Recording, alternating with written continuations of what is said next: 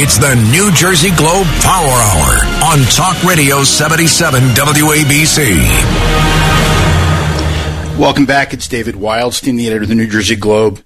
Gene Sinsdak is the associate director of the nonpartisan Center for American Women in Politics, the Eagleton Institute for Politics at Rutgers University. Gene, welcome. Thank you for having me. Oh, thank you for coming on. And I want to talk to you about some reports that your center has put out recently. One shows that New Jersey's become a bit sluggish when it comes to women winning public office. Why is that? Well, I think it's been a challenge. We've seen some progress in the last several years, but we still have a long way to go.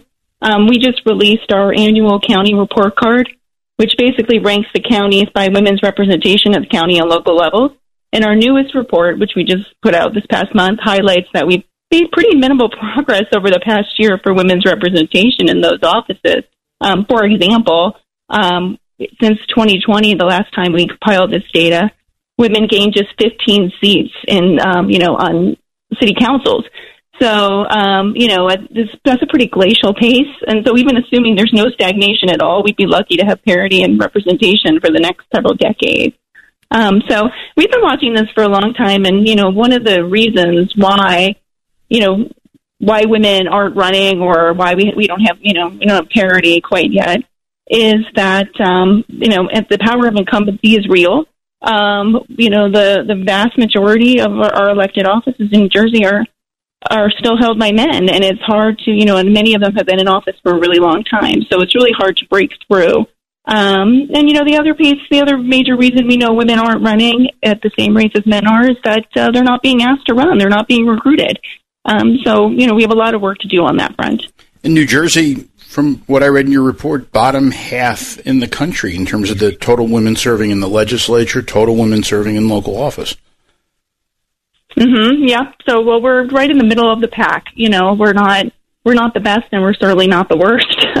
But we have a long way to go. I will say there was at one point we were in the top 10 for women serving in our state legislature, and we've fallen, down to the mid-20s. And the reason for that is not that New Jersey's gone worse. We've, pretty much either stayed the same or slightly improved. But other states have surpassed us in terms of women's representation. So we need to do more to catch up, so to speak, and move the needle forward a bit faster. It seems like New Jersey got off to a great early start. It was New Jersey was at the forefront on suffrage, and 1920, first year women had the right to vote. 2 women got elected to the legislature. A woman went to Congress from New Jersey in 1924.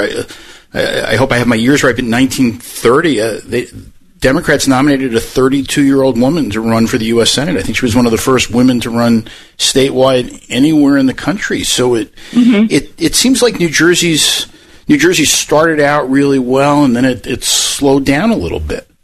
Yeah, you're absolutely right. And again, this speaks to the idea that other states have caught up or surpassed us. A big problem here in New Jersey is the county party control, or the tightly controlled party structure in our state makes it really hard for newcomers to break in. And it's just not a very open, fluid system. The party chairs wield a lot of power. And, and they have a lot of say in who gets the line, for example, and so that makes a big difference. In other states, that's not the case. And so, there's 2 issues here. One is kind of maybe lessening party control over the electoral process, but the other piece of it is building party leadership up so they're more diverse in representation. So there are women and, other newcomers, a more diverse pool of people running those party organizations. I think that would go a long way to making a big difference in terms of the types of candidates that are recruited. But the bottom line is, because of our, party system here in New Jersey, the parties themselves really need to make it a central strategy to recruit a more diverse pool of candidates. And so I would urge voters to look to their parties in terms of making recommendations for candidates and putting some pressure on their party leaders to be more supportive of, newcomers and other people into the political process. And I am speaking with Jean Sinzdak, the Associate Director of the Center for American Women and Politics at Rutgers.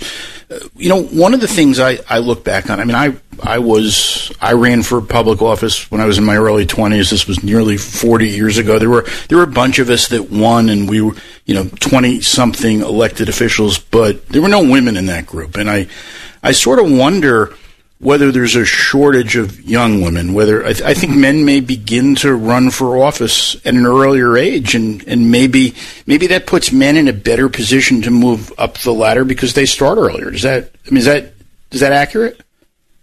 Well, I definitely think you're right. If you start younger, we do know from the research that historically women have waited longer to start their political careers, and a lot of that has to do with things like family responsibilities and. Women are the still overwhelming majority of caretakers, for example. So a lot of women waited till their children were grown if they had kids, or waited till they were more firmly established in their careers. And we know it takes women longer to do that. So that makes a big difference, right? The trajectory can look very different. But what we've seen in recent years is that, that historic trend is not necessarily true. Women are running at younger ages. And I think you're absolutely right. That will make a big difference. Women are also, last couple of election cycles, one trend we've noticed is that women are more likely to be self-starters than they have been in the past. So we know that they're not, likely to be recruited, so being a self-starter. But we also know in the past they were less likely to be self-starters. But if that trend is turning around and they're saying, I'm not going to wait for someone to ask me. I'm not going to wait for the party leaders or other elected officials to, tap me on the shoulder and say, it's your turn. I'm just going to take it. That sort of thing. And I think we're seeing that, both in women of all ages, but I think in the younger generation. And I think that's going to have an impact, hopefully, in the years to come, that it will open up the process more and we'll see more and more women running for office. One of the things in your report that really struck me is that women are only 18% of the mayor, occupy just 18% of the mayor's positions in the state. I mean, that seems to be completely out of whack, even with the legislature, even with county commissioners. It's a really small number. Well, it's interesting that you say that. That's one thing that always strikes us every time we do this report, is that we've seen, again, too incremental for our taste, but we've seen more progress at, say, the county commission level, state legislative level, city council seat level. But the mayors, it's a really stubborn number. It doesn't, we have the report on our website. People can see the chart. But the mayor, the bar chart, the line graph that shows the trend in terms of, mayor seats and women in mayor seats, it's almost flat. It's really fascinating. It's been hovered around 15%. We're up to 18% now, but it's super slow going. One of the things that I've noticed is in the urban areas, the communities of color, the biggest cities, so Newark, Jersey City, Patterson, Elizabeth, they've never elected a woman mayor. I see a difference between small towns. So even the 18%, it seems to me it's a misleading number because the biggest cities are electing only men and have only elected men. Yeah, and it's hard for me because we don't collect the data. We don't, parse it out by population levels. So I can't quite get deep into the nuance here. But, absolutely right that it's, especially big cities, we know that women are still really underrepresented and we need more women to run. There's 76 cities with populations over 30,000 in New Jersey, and only 7 of them have women mayors, and of those 7, 2 are Black women and 1 is Asian Pacific Islander. So, certainly women mayors are even more underrepresented in the really big cities in our state, and then women of color even more so. And we know that across the board that women of color are underrepresented in, political office overall. So we have a lot of work to do on that front as well. Sure. And I am speaking with Jean Sinzdak of Rutgers University. One of the other things that is just glaring is is some of the positions that a glass ceiling has never been broken. So of course, New Jersey had a woman governor for 8 years, but never a U.S. senator. I think 33 states have elected a woman to the Senate. New Jersey never has it. Senate president, I mean, hugely influential position, exponentially more than the other 39. A woman has never occupied that post, and you've got Loretta Weinberg, the majority leader. She's retiring this year. What do women need to do in order to, once they're in office, to move up within these internal leadership structures? Mm-hmm. Well, part of the challenge is that it takes a while to get into leadership, right? And there's a seniority aspect to it, and there's the opportunity to build coalitions and sort of assemble power, and that really comes from having the opportunity. You don't absolutely need to be in office for a long time necessarily to get to a leadership position, but it certainly helps. And so, again, it goes back to this issue of incumbency.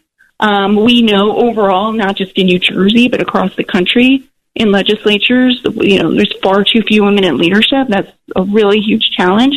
And a big part of that has to do with, again, seniority and length of service and having the opportunity to move up the ladder, so to speak. So, it's an ongoing challenge, but I'm, glad you're raising it. It's something that people really need to be aware of and to be thoughtful of.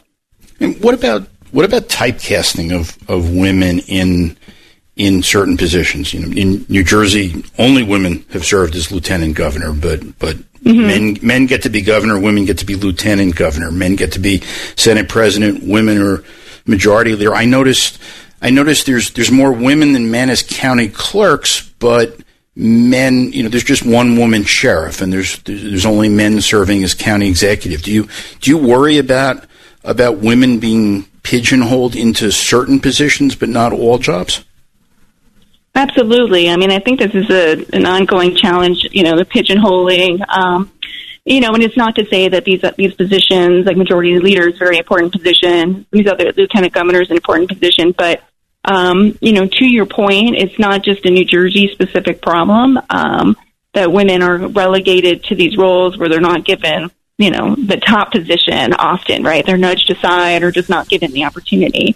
So, a big part of that is that we just need to get more and more women in office and to keep a spotlight on the issue and do what we can. And again, it goes back to changing the leadership all the way along, what our elected bodies look like, what our party organizations look like, continuing to stay on top of it and helping more women get to those leadership roles and to normalize it, right? We've only had one woman governor. A lot of, kids in school today, when they learn about the governor, they're still, learning about a man. They're not, they're growing up without seeing it. There was a certain era, obviously, when Christy Whitman was governor, that I think it was great for girls and boys to see that women can and should be governor. But, one is not enough, right? We need to get more women in that role so that it becomes a much more sort of a normalized thing, that the expectations of who our elected leaders are, what they should look like, changes across the board. Okay. Well, Jean Zinzdak of Rutgers University Center for American Women in Politics, and you do great work there. So thank you for coming on and talking to me today. Well, thank you so much for having me. I really appreciate it.